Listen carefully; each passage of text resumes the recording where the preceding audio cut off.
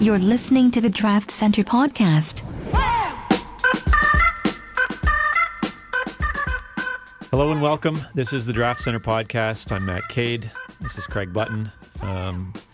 It's season 2, episode 5, and we're back, and it's it's March still. I'm looking forward to April. April's when the U18 tournament is about to be played in Finland, and yeah, we're on the first day of spring. Yeah, maybe that's what it is. I'm just so hopeful that this weather will change that I'm jumping ahead a month. I think that's a refrain felt all across the country. Yeah. And, Calgary, I guess on this spring day, is getting a spring snowstorm. Yeah. So it'll be interesting. Obviously, I live in Calgary, so it'll be interesting to hear from my wife about the Ides of March, shall we say? Yeah, well, it's not that great here either. Yeah. I mean, it's no snowstorm, but it's not that great here in Toronto either. I just see it though, and I just know it's like, when you think it's over. But that being said, spring is also the time for eternal hope, right? And whether it be the NHL with teams getting ready for the playoffs, trying to make the playoffs, into the playoffs, junior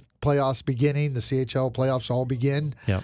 Games are beginning on this Thursday. Yep. So there's games already. There was a play-in game on Tuesday. Yep. Prince Albert had to travel to Red Deer. Yep. And, Red Deer was up 3-2 going into the third period. And then Prince Albert found a way to, emerge victorious. Josh Morrissey, the captain, leading goal scorer in the Western Hockey League, a member of Team Canada's World Junior, first rounder to Winnipeg. Have I forgotten anything? Scholastic Player of the Year. Yeah, that's the resume. Everything that goes with it. Pretty impressive resume. Goal and an assist. Leon Draisaitl, a top prospect for this year, 2 assists. So, you look to your leaders, you look to your key players to show you the way. And boy, really impressive to go and do that. I mean, and that's the type of momentum, that's the type of excitement that spring brings, despite a little bit of snow where you might not be wanting it or expecting it. Leon Draisaitl, let's start there, because in your most recent Craigslist, Leon is the guy that one of the guys that made the biggest jumps. Yeah. And I know you like talking about the big jumps, but he's right up into the top 5 now, and I think that's definitely worthy of discussion. Okay, well, I guess the discussion really is it's great to say, he took a big jump up. Well, let me tell you this.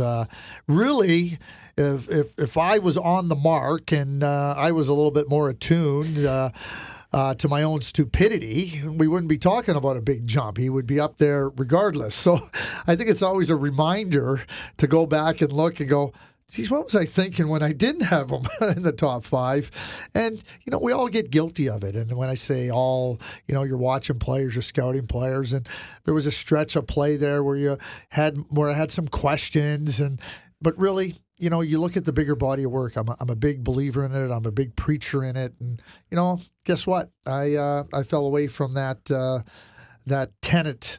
And so he jumps up. Right. In his rightful place. That's really what I would say about Leon Draisaitl, because you're talking about a big centerman that can make plays. He's got magnificent hands, terrific awareness. He skates well, and he's able to push and carve his way into space and into areas that really challenge opponents. And that's why he's going to be a top pick, and that's why I think he's going to be a really good NHL player. And when you look back and you say, geez, okay, yeah, the World Junior, and I'm not again going to the World Junior to evaluate. Germany was awful. He had no chance to be successful there. Then he comes back, probably a little tired.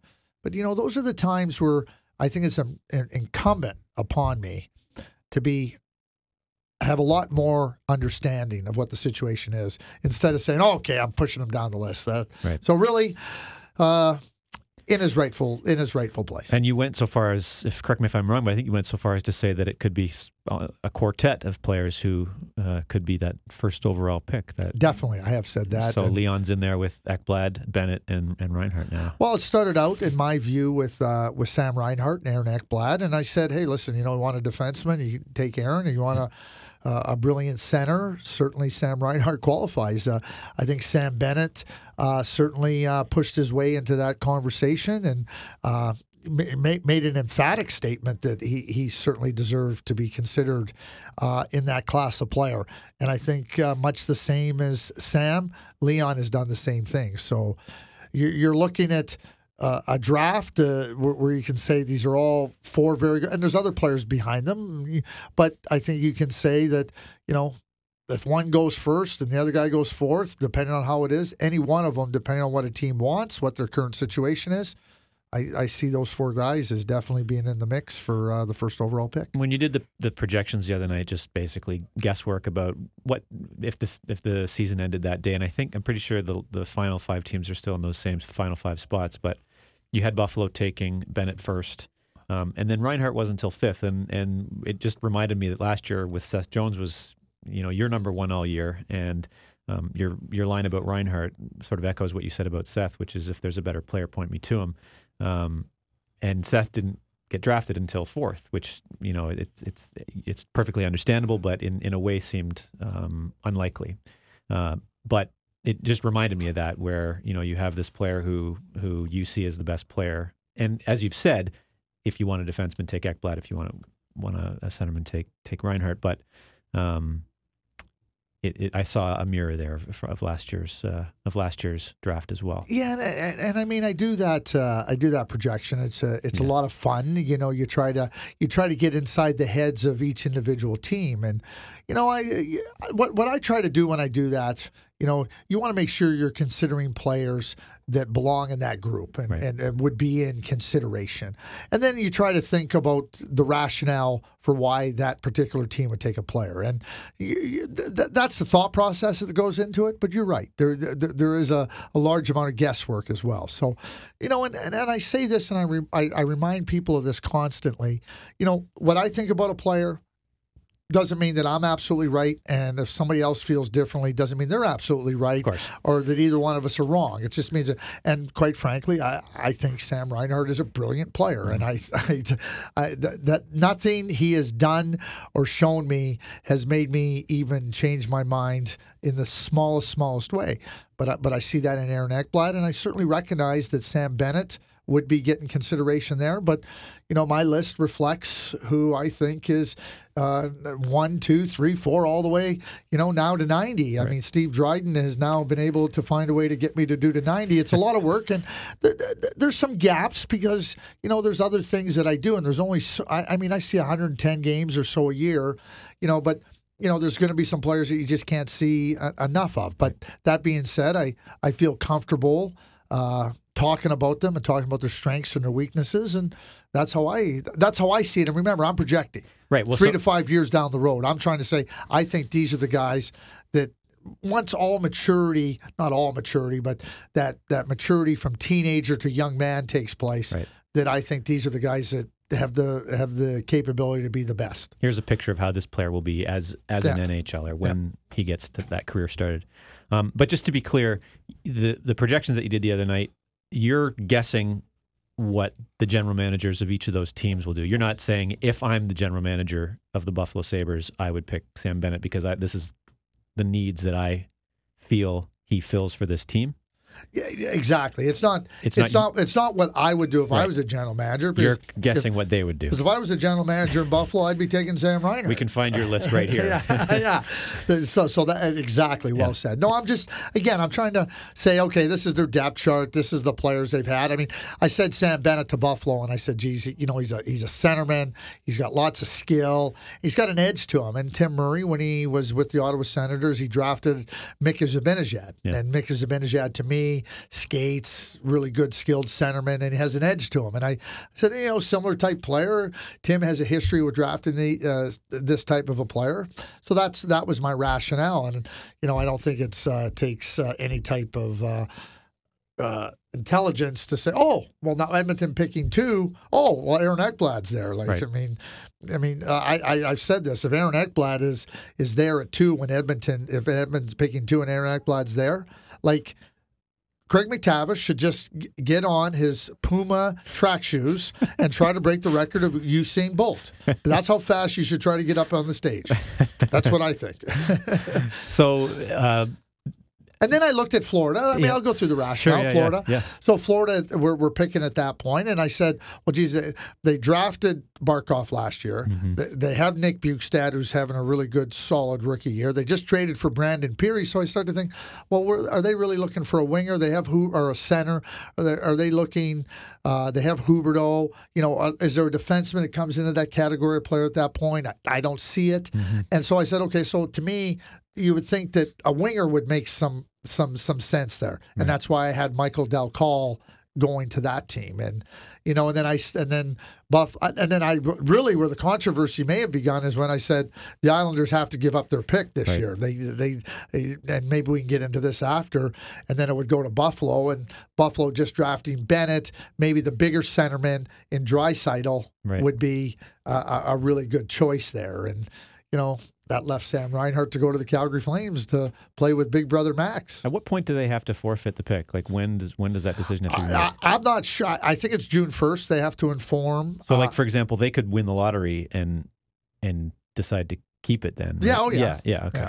Yeah. I mean, the reason I say that, I mean, it was a disastrous trade to begin with. Right. Matt Molson, a first-round pick and a second-round pick for Thomas Vanek. And considering what the return on Thomas Vanek was, it's essentially come down to Sebastian Kahlberg for all that. I mean, it's a disastrous trade. And, I think that you can look at it and nobody wants to sit down and say, well, I don't want to worry about next year because we think our team is going to be better next year. I don't think the Islanders are going to be better next year. Yeah. So that's why I said it would be catastrophic if they gave up next year's draft pick. And they're staring Jack Eichel, and to me, the first franchise-defining player since Sidney Crosby, Connor McDavid. Right. But make no mistake about it. To me, Jack Eichel is a superstar. Right. He's got that potential. So to me, a disastrous trade now turns catastrophic if you do that. We'll see what they do. But to me, I don't know why you would take the risk. Right. I don't know why you like I said. Like, it can only turn catastrophic. It's already disastrous. So why do you want to take that risk? Right. Why do you want to take that risk? Do anything regardless of what you believe. Regardless of, I believe that we're going to be a better team. Listen, you got young players. You lost Andrew McDonald. There's no more Thomas Vanek. Your goaltending doesn't look like it's in solid shape. You got all these young defensemen, all these young players. Bottom line is, to me, it's not worthy of any risk that could turn out to be catastrophic. Okay? Right. So why don't you just say, okay, the worst we can be is disastrous, which is what it is today. Why do you want to turn now something even into make it even worse? Right. That's why I say they have to give up the pick.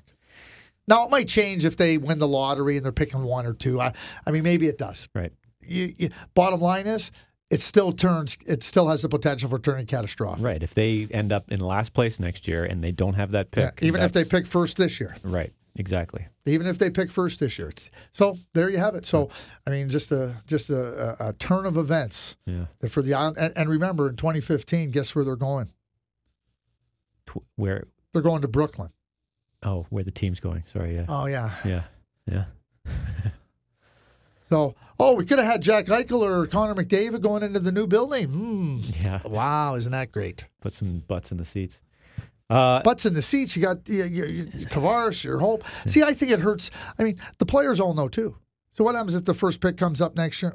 Geez, we could have had him. Yeah. That's scary. The good thing is back in October, I said it was a bad trade because I didn't think there was much difference between Thomas Vanek and Matt Molson. Well, yeah, right. So I'm not. This is no revisionist history. Right. I'm a big believer in Winston Churchill. If you didn't have a comment at the time, just report it as facts and exactly what happened after the fact. Don't weigh in. Right. But I weighed in at the time. So you're allowed to weigh in again. Oh, I can weigh in. I'll be allowed to weigh in for a long. I'll be weighing in on this for a long time.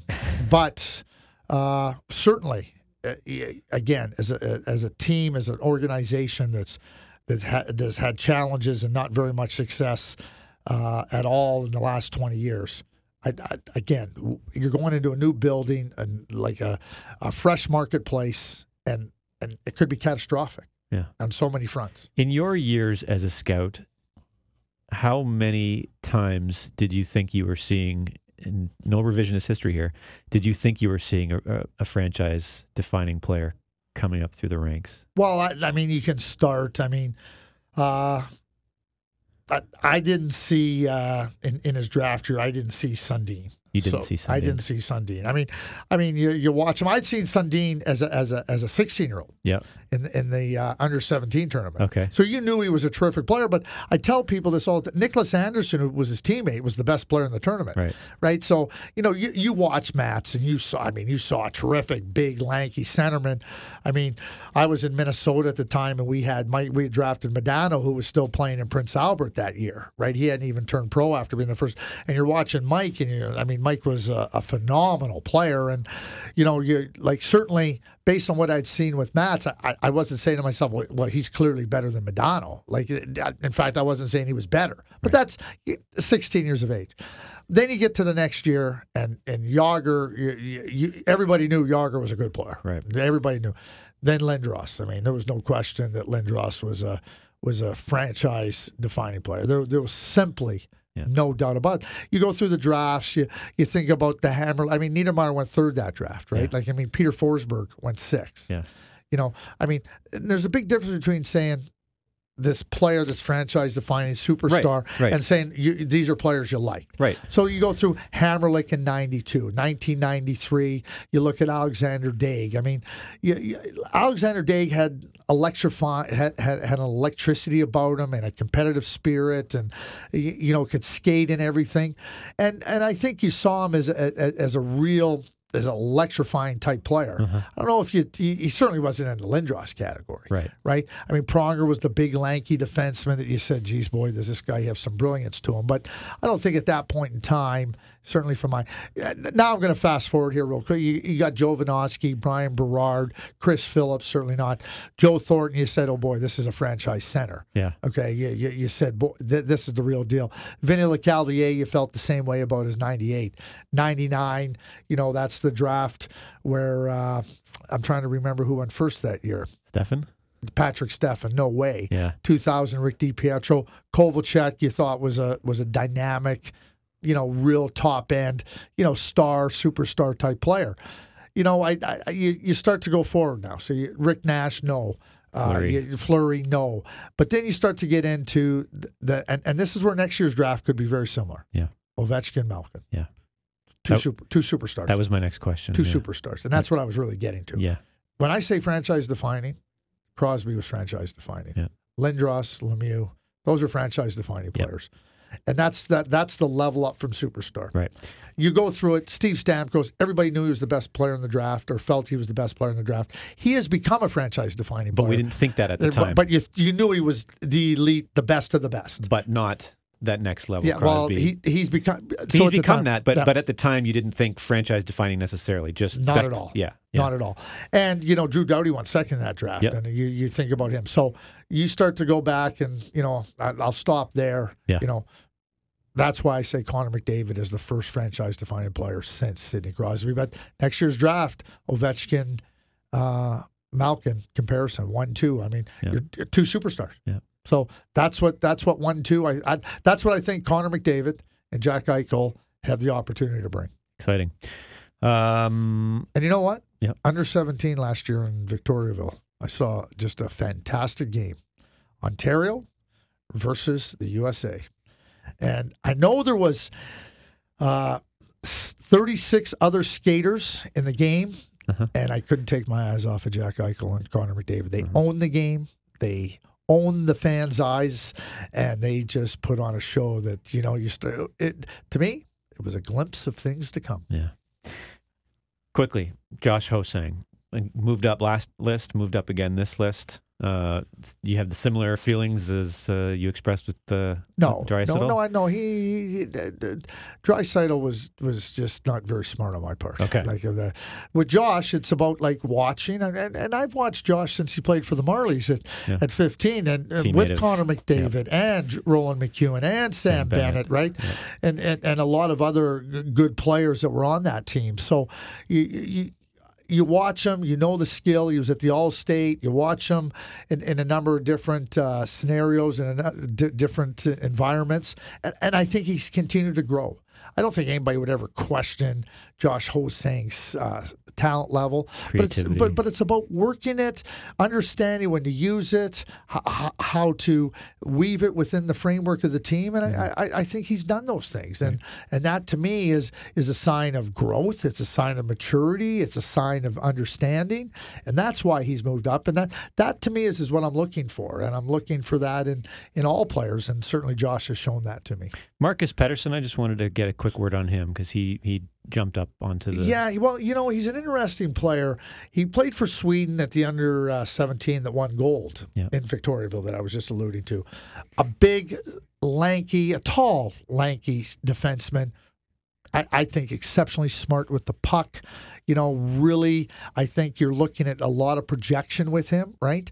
And quite frankly, you're watching other players and you're thinking you want to see him a couple more times. So you're kind of just, I don't want to say you're putting him on the back burner, but as I watched other guys and I go back on my notes and everything, watching Marcus in the past, I'm going, he belongs there. Now, I'm going to go to the under 18 and I'm going to see him again. And there's a very good possibility that he's going to be in the top 30. Oh, that's exciting. Good player. We're going to go to a break. Ryan Jankowski, head scout with Hockey Canada, is going to be our guest right after the break. And great timing for us as Kevin Dineen, the coach of the women's team at the Olympics in Sochi, was just named today to coach the under 18 team at the World Championships in Finland. So we're going to ask him about that and a lot more when we come back. Draft Center Podcast with Craig Button and Matt Cade.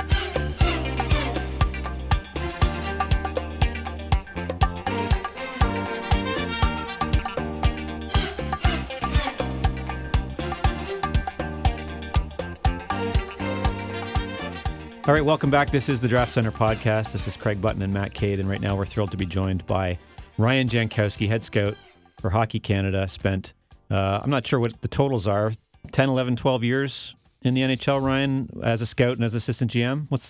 Give me the numbers. Yeah, that's a good question. Around 12, and then you throw in a few years scouting junior for the Spokane Chiefs, and it feels like I've been doing it my whole life. But you were with Hockey Canada in another capacity before your NHL career as well, right? How long were you with Hockey Canada before? Yeah, in the early 2000s, I was actually started in the late 1990s with the as a shipper receiver. I worked my way into the video coach, and I had some great opportunities as video coach, the 2003 World Juniors and under 18s, as well as the 2002 Olympics, mostly with the women's, a little bit with the men's, but it was great to be there, and then life has come full circle now being back, and it's exciting to be in this role with this program. Did anything any experience you went through back then with Hockey Canada inform anything that you're doing now? I mean, were you prepared in any sense for this role when you took it last summer? Oh, for sure. And I think once you've worked for Hockey Canada, you know how professional they are, you know what they look for. And that was a big determining factor for me to come back in this role, is that I'm familiar with everyone. A lot of the people there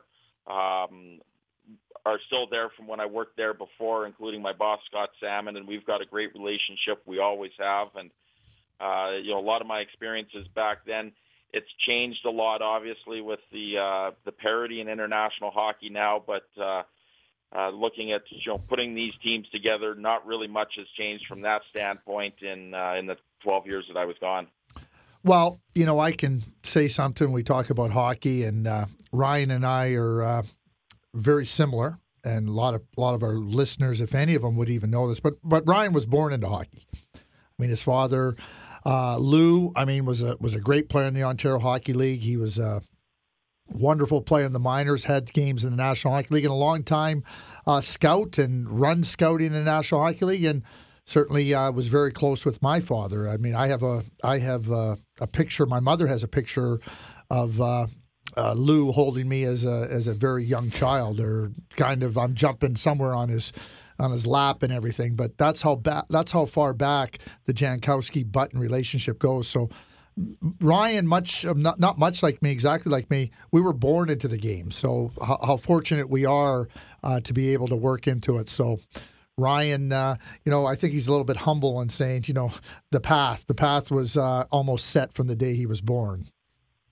That's great memories, and I remember your father and being around him when your dad and my dad scouted together, and I just feel real fortunate to be in this job and it's something that I love to do, but also to be able to follow my dad's footsteps and basically, like you said, create this path for not just me but you as well. Yeah. When you started at Hockey Canada in shipping receiving, did you have your eye on a scouting role eventually, Ryan? Maybe not this exact scouting role, but a scouting role, yes. And I really got the love of scouting once I started with the Spokane Chiefs. And the Chiefs are just a great organization run by a great man who's a mentor and a friend of mine, and Tim Spelt. He's the general manager there. And once I started going to the rinks watching hockey for a living, it was pretty clear that this is what I was going to do. And the one part of it that actually we talked about a little bit off air is that you're away a lot. You're away from your family and people a lot. But that was the time I got to spend with my dad, was going to the rink. And I wasn't sure that I'd want to do what Dad did when I was a teenager and saw Dad away as much as he was. But once I stepped foot in the rink and started watching hockey, it became pretty clear it's in my blood. Well, it's the family business. You're just jumping into the family business, right? And Ryan was the assistant manager in the New York Islanders. So you ask about this role, but you talk about the shipping and receiving. I mean, as an assistant manager, you're shipping players out and you're receiving players in. So see, the shipping and receiving did train him for his job as assistant manager in New York. That's a great way to put it, Greg. So you're back in the Hockey Canada fold, and you go from trying to project guys 4 or 5 years down the road to what can they do for me now? Has it been difficult to make that transition back? Is it a piece of cake? I mean, is your instinct? Are you still looking at kids, and do you have that instinct in you that still says, I don't know about making the U17 team, the U18 team for this kid, but I can see that being a special player down the road? How do you see? I mean, you watch hockey games in a different way now?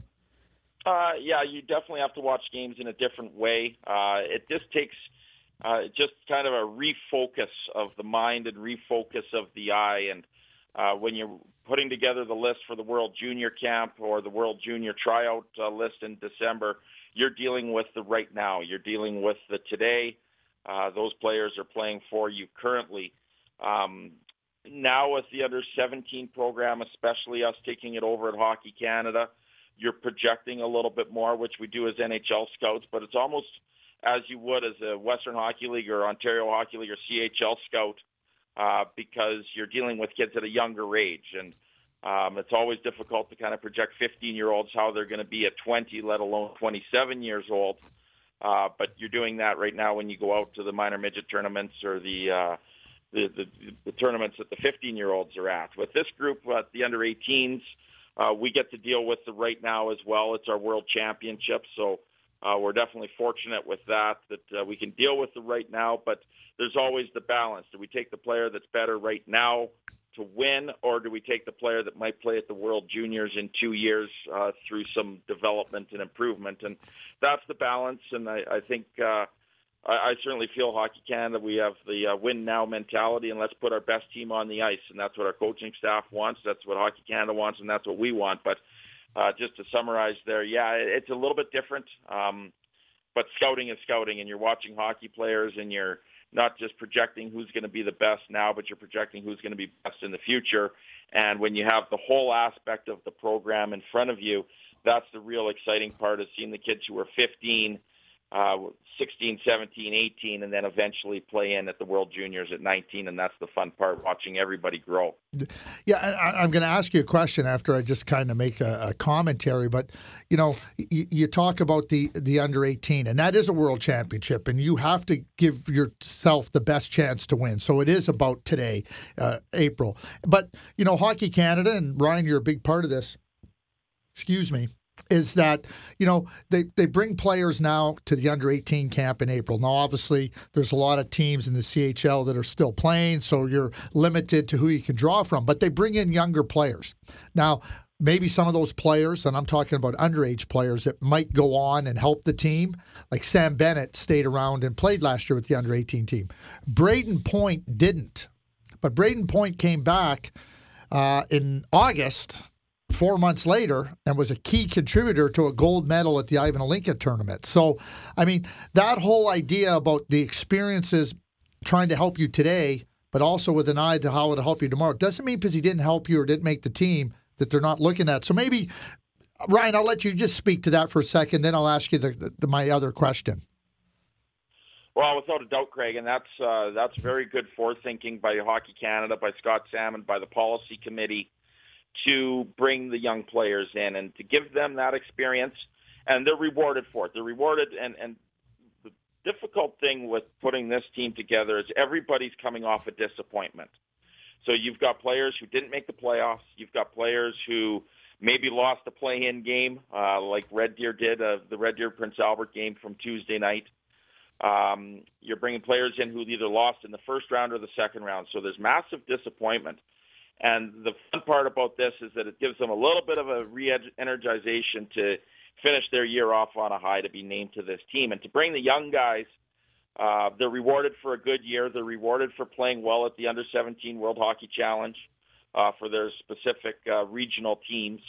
And they also now see the bright lights. They see what it takes to now play at the under-18 level. And even if they're only there through the exhibition part and have to go home, that experience we feel is still very rewarding for them when coming back to try out for the Ivan Holinka team next year. And it just gives us the opportunity to touch them one more time and show them what Hockey Canada is all about and what our expectations are within the program. So not only are they going to come back in August for the Ivan Holinka camp and be better because of it, but maybe take a leadership role because of what they've been through. Yeah, so now I'm going to ask you, as you're preparing and you touch on it, and you know the World Junior Tournament has captures everybody's attention well ahead of the tournament, certainly leading up to the tournament and at the tournament. But I think this is an opportunity for you to describe and just talk about the process. I mean, we hear it so often. I've heard it for 25 years, 30 years. You have. You're going to hear it again in December. Why isn't so-and-so on the team? Why isn't that guy is a first-round pick? That guy was drafted 12th, and why does he not on the team and the guy that's not even been drafted on the team? Maybe just try to go through that evaluation process and helping people understand of how you look at that tournament and where players are at a particular point and why they may be invited and why they may not be invited. Those are real good questions. And as I evolve in this role, I'm learning as you go. And for 10 years as an outsider, but still attending the tournament every year, you're an armchair quarterback. And I've armchair quarterbacked every decision, no different than any fan or anybody in the media has. And now you're put into the role, and you've had the experience of going to the tournament however many times. Now you're faced with those decisions. And the very interesting thing for me, and that I'm going through actually right now, is when we do most of our heavy World Junior scouting is the end of September, October, November, leading into December. And there's no doubt we want the players who are playing at the highest level at that point. We want the players who are playing well at that point. But, and the CHL might not like hearing this, but those games in that period don't really mean a lot.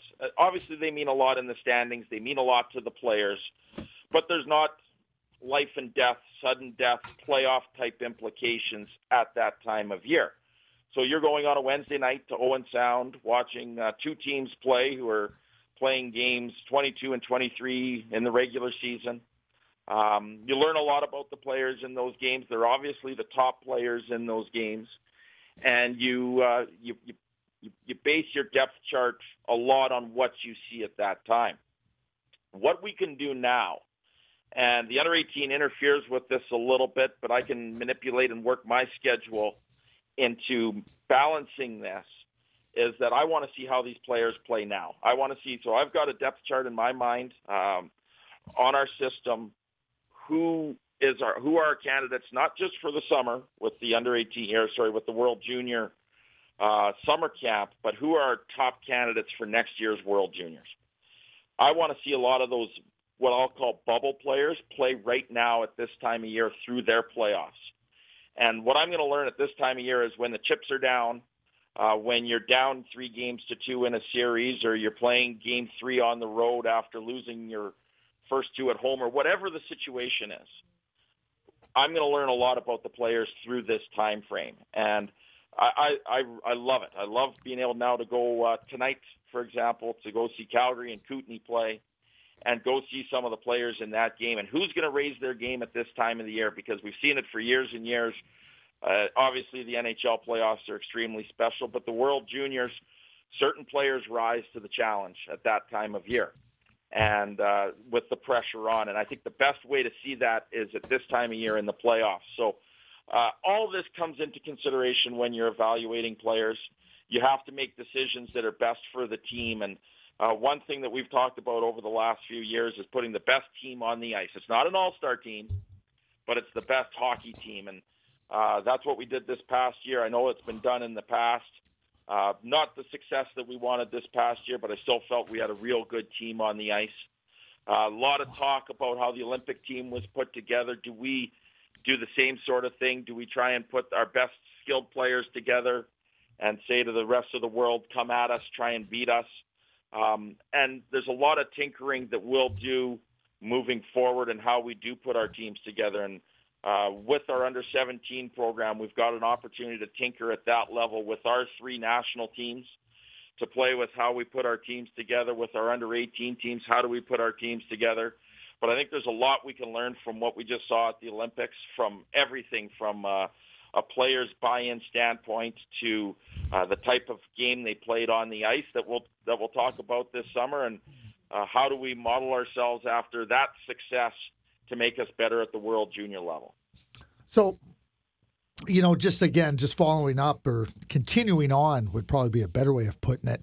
So you're going to go to the game tonight in Calgary, and you're going to see Kootenay, and Sam Reinhart is playing for Kootenay, and Jake Virtanen is playing for Calgary, who's going to be a high draft pick this year. So Greg Chase, and I just use him because he's in the game tonight. He's had a terrific year.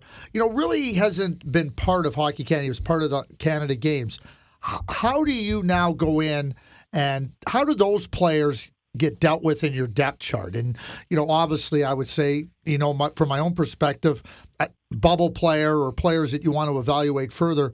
But how do you tell that whole group of players, which is a large group, hey, there's an opportunity here? That's a good question as well. And I think what we have to remember is that it's not going to be my first time seeing Greg Chase play. So it's not a one-off. And that's important in this business, that we don't base everything on 1 or 2 viewings. We have solid viewings. And as I go on in this role, seeing players at the under-16 level, at the under-17 level, as 16-year-olds in the CHL, coming into their 17-year-old year, you follow them, you track their progression, you make sure you have good notes on these players, and you find the players who are trending up. And you're also now trying to, in your mind, visualize how they would be on the big stage. And Greg Chase is a very good example. He's had a very good year with the Calgary Hitmen. He's had 2 very good years with the Calgary Hitmen. And there's a group of players like that across the country. Yeah. So you have to take all your information in.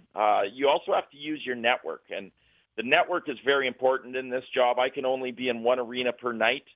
But I know there's a scout or a hockey person or someone involved in the game that's in almost every rink every night. And you have to reach out and use those people. And whether it's other NHL scouts or CHL coaches, CHL general managers, people involved in the game who see these players on a more regular basis than I do, get their information, use your network to support what you're thinking, get some ideas on how they've been off the ice and what the word is on those players. But at the end of the day, I've got to make the decision myself. So I can hear whatever I hear about Greg Chase as the year goes on. I've seen him 3 or 4 times, maybe 5 or 6 times if it's a priority team.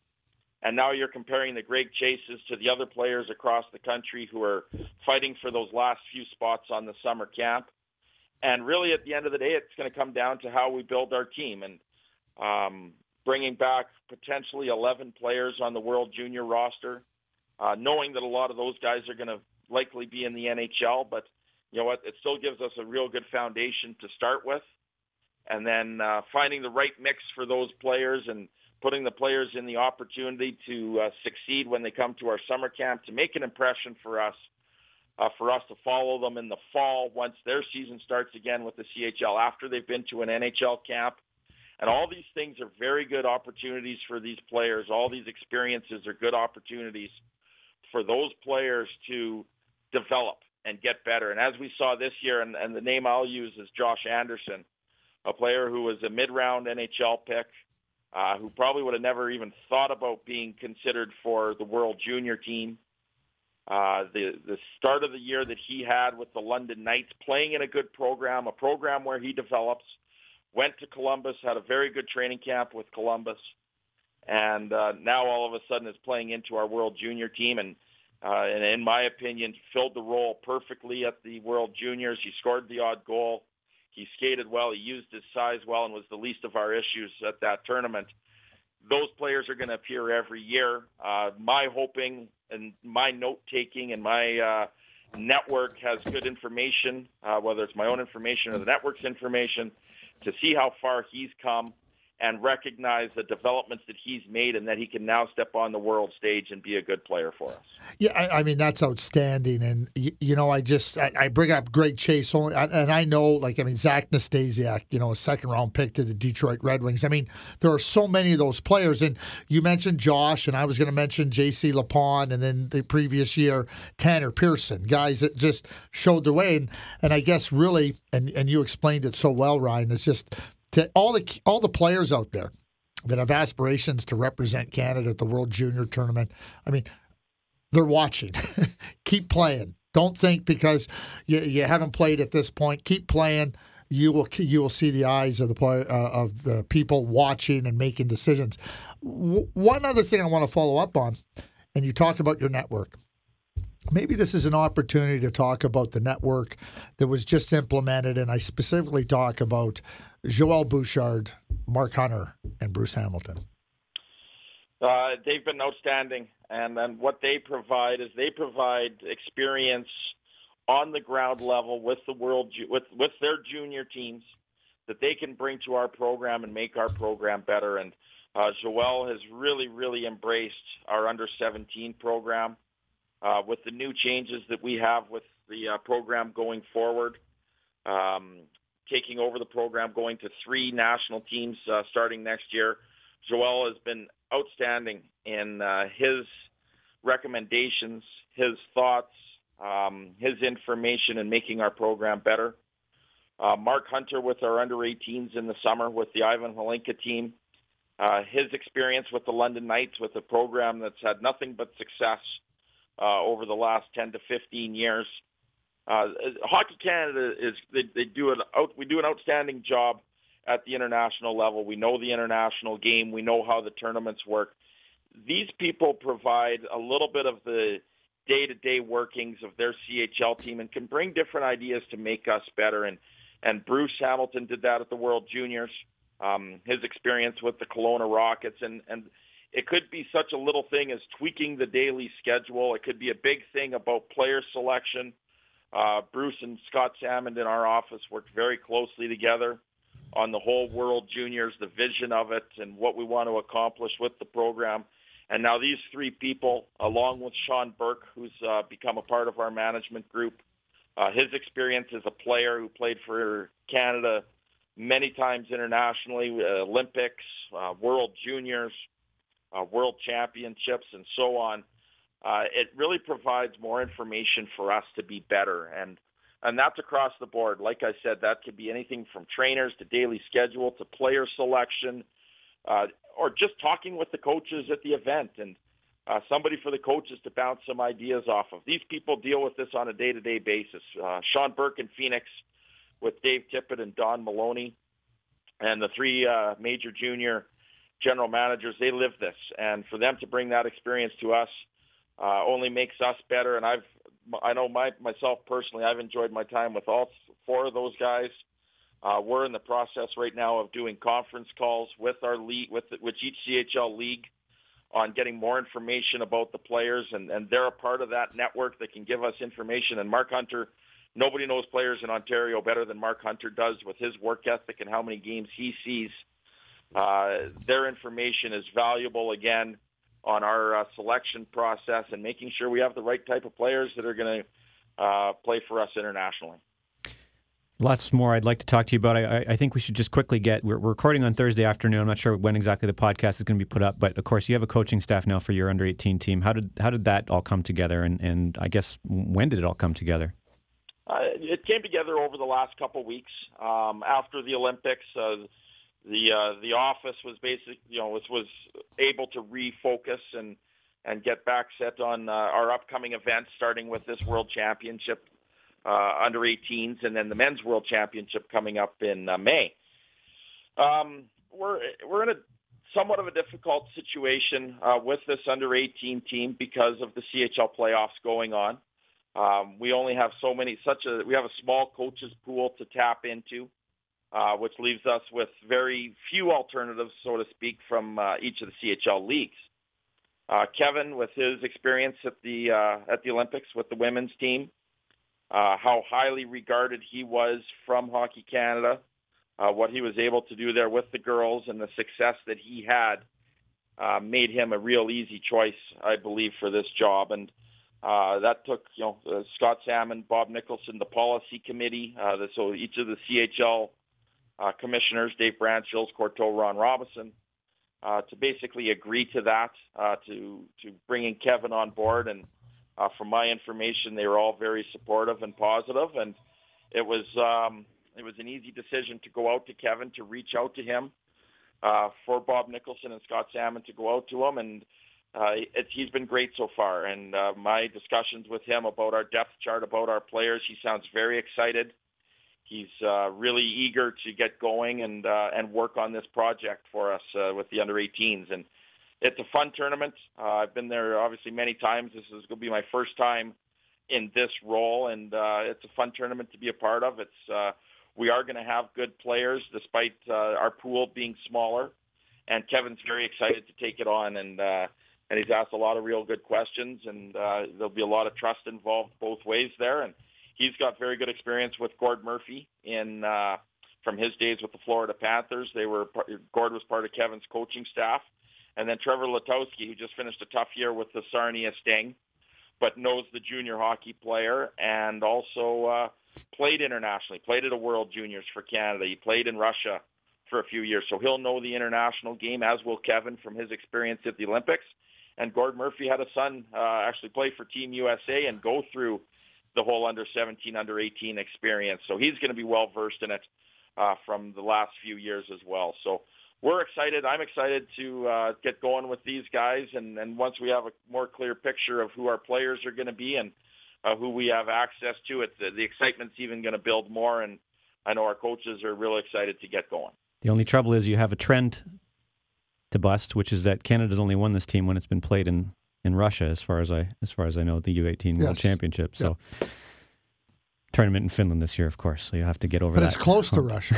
Yeah. We'll be right so on that's the silver Russian then. border. It's right on the border there. I mean, hey, listen, it's funny how different things come into play when we talk about, like, it's only been one here. But I think that, Ryan is out there. He's watching all the players. And, you are limited because you don't have access to all the players because of the CHL playoffs.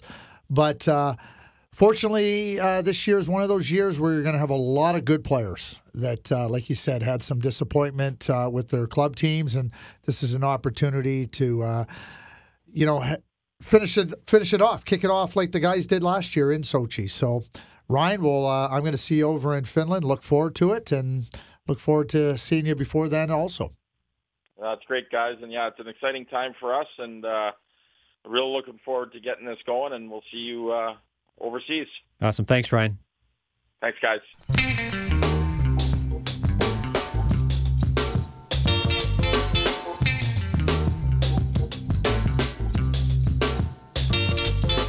All right, welcome back to the Draft Center podcast. Let's wrap this up. Not as much time today as we usually like to have, but that was awesome. A longer interview with Ryan Jankowski today than I think we usually get with our guests. So that was fantastic of him. So much so much to talk about with him, and even stuff that we didn't get into that I would really like to ask him about, but which I guess we'll have to wait until another time to get to. But how impressive is it, though? Here's Ryan with a long history and a strong background in hockey, but to really understand the depth and breadth that Hockey Canada goes through when they're evaluating players.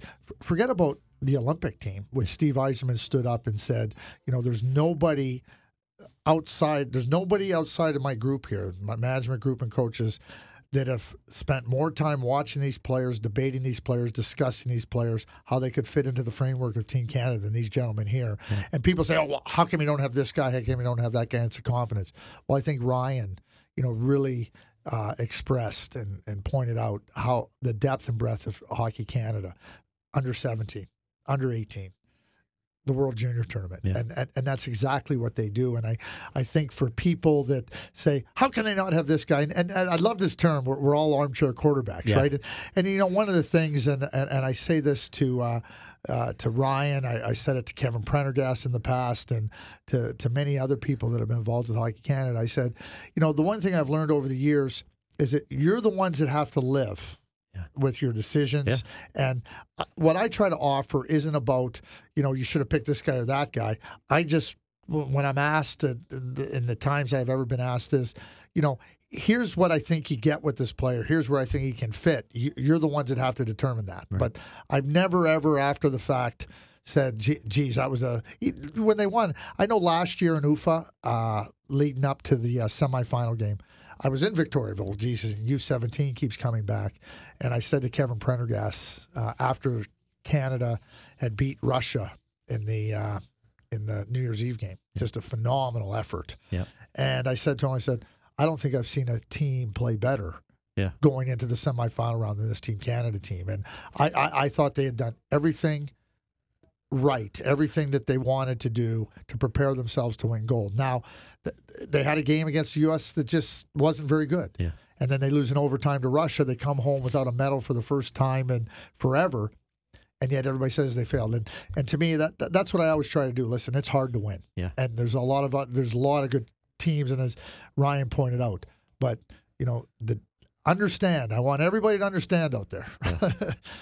You know what? They are putting in enormous amount of effort to try to ensure that they can get the players that will help the team be successful that day in that tournament. Yeah, and the coaching staff this year is going to rely especially heavily on Ryan and his his team of scouts, because Kevin, I'm sure, isn't really in the know about any of these players, and probably Gord isn't either. Right. So Trevor knows the OHL guys, but that would be it. Yeah. Right. So anyway, it's and again, why isn't that guy on the team? Why isn't that guy on the team? Why didn't they pick that guy? And hey, they also know it's part and parcel of being part of Hockey Canada. Right. So it's also part and parcel of being the best in the world. That everybody's gunning for you. The other country's trying to win gold. Yeah. And the people at home. Yeah. I ran into Ryan the other day at a game, and he was taking some gentle ribbing from the general manager of one of the OHL teams about that kind of thing, about maybe my players should be on on your team, and it was just funny. Ryan's used to that stuff. He knows the deal, and he's this real sharp guy, and he's going to make those tough decisions. So. Well, I can tell you this: we had a player a number of years back. We had it was part of our system, and I got asked by the coach of the World Junior team at the time. He asked me, he said, do you think so-and-so, what do you think about so-and-so? And I said, I don't think he can help you. And there was a long pause. He said, no, I said, I don't think he can help you. I don't think he's ready. I think he's got a lot of skill. Obviously, we believe in him, but I don't think he's ready to help you. I don't believe that player is what you need at this point in time. I think he needs another year under his belt before he can come in and give you a meaningful contribution. There's a little more pause. He goes, I said, yeah, that's all I can tell you. He said, okay. They didn't select him, but I remember him saying to me, he goes, so rarely do I hear that. Right. And he was a player within our group, within our organization. Yeah. Right. But that's how I felt. I mean, these coaches have their reputations. They want the best players, right? Yeah. And again, most of the time, people have rose-colored glasses on. Yeah. My player's better than your player's better. Everybody thinks their player's better than the other player. Right. Well, guess what? There's a lot of good players out there. Right. And Ryan Jankowski, Steve Yzerman, they show it time and time again. It's about having the courage of your convictions. Right. And, your goal is to win. You're not always going to, but I'll tell you what a process. Right. Just before we go, we didn't get into it with Ryan, but we've got to assume. Well, you mentioned Braden Point, Hayden Fleury, Red Deer's out, Connor Bleakley probably going to be on the team. I don't know if there's any other sort of in stone players that are already on the roster that we can think of.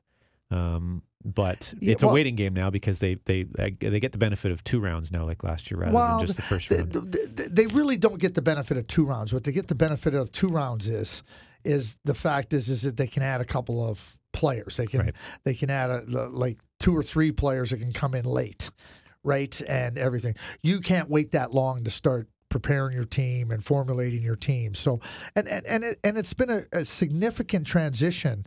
And you hear Ryan talk about the policy committee. There's a lot of things. Bringing the young players. Let me just say this: it becomes a situation where those players, missing school. That becomes a real, because they want to develop the person and make sure they're not missing school. So now you say, well, he's been in his junior team. How much more school is he going to miss, right? So there's a lot of things that go through and are contemplated and considered before they make these decisions. And so that, they bring the education advisor over there to work with the players. So really well done by Hockey Canada, let me just say that. But I think that, they really have the benefit of the teams out of the playoffs and the first round. Like that's a definitive thing. So if you start to look through the leagues and you start to say, this team looks like they could be out, they're overmatched, right? Mm-hmm. Then you can start to go from there. Like when you look at it, Peterborough is going to play Kingston in the first round of the playoffs. So if Peterborough wins, well, that means they have Spencer Watson, Sam Bennett, and Roland McEwen available to them, right? Mm-hmm. If Kingston wins, well, then that means that they have available to them Eric Cornell. Mm-hmm. If Barrie loses to Sudbury, well, they have Aaron Ekblad available to them, right? I mean, so these are the things when you look at the first round matchups. You can look and say, okay, this player or not that player is available, but that's why Ryan talks about being prepared over the course of a long period of time, so that they can tap in and say, okay, here's where we need to go to. But, they a lot more confident. It used to be, we have to have our team. Now they understand by the people, the coaches, what they're trying to do. Mm-hmm. We can add some players and see how it all unfolds. It's got to be rare that you'd have, an Aaron Ekblad back for this tournament after playing at the World Juniors, but. I mean, McDavid, same boat. And but I guess if Patrice Bergeron can go to the World Championships and then come back and play for the World Juniors, then it's all fair game. Well, and I think if you look at Aaron Ekblad or any other player, they're excited about getting over there, sure. Right? And Ryan makes a great point. If these players are dealing with different levels of disappointment, teams that didn't make the playoffs, teams that get knocked out of the playoffs, right? It's disappointment. So if Aaron Ekblad's team lost, then you would have to say, then Aaron goes, well, geez, that's disappointing. Okay, I get another opportunity to finish with a success. Yeah. And I think that's exciting for the players. I think that's a wonderful opportunity. So, but we just have to wait and see. But let's not forget, 2 years ago, Canada won bronze in Brno, Czech Republic. Mm-hmm. Felix Gerard and Hunter Shinkaruk joined the team late after getting knocked out of the playoffs. Yep. Hunter Shinkaruk scored the winning goal in the bronze medal game. That's right.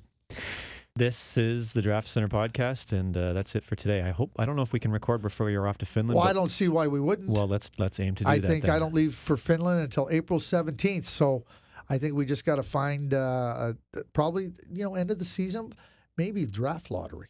Perfect. Draft lottery's on Tuesday, April the 15th. Let's do it. So I think we do. Craig Button is at Craig J. Button. I'm at TSN Matt Cade. This is the Draft Center podcast. Thanks for listening.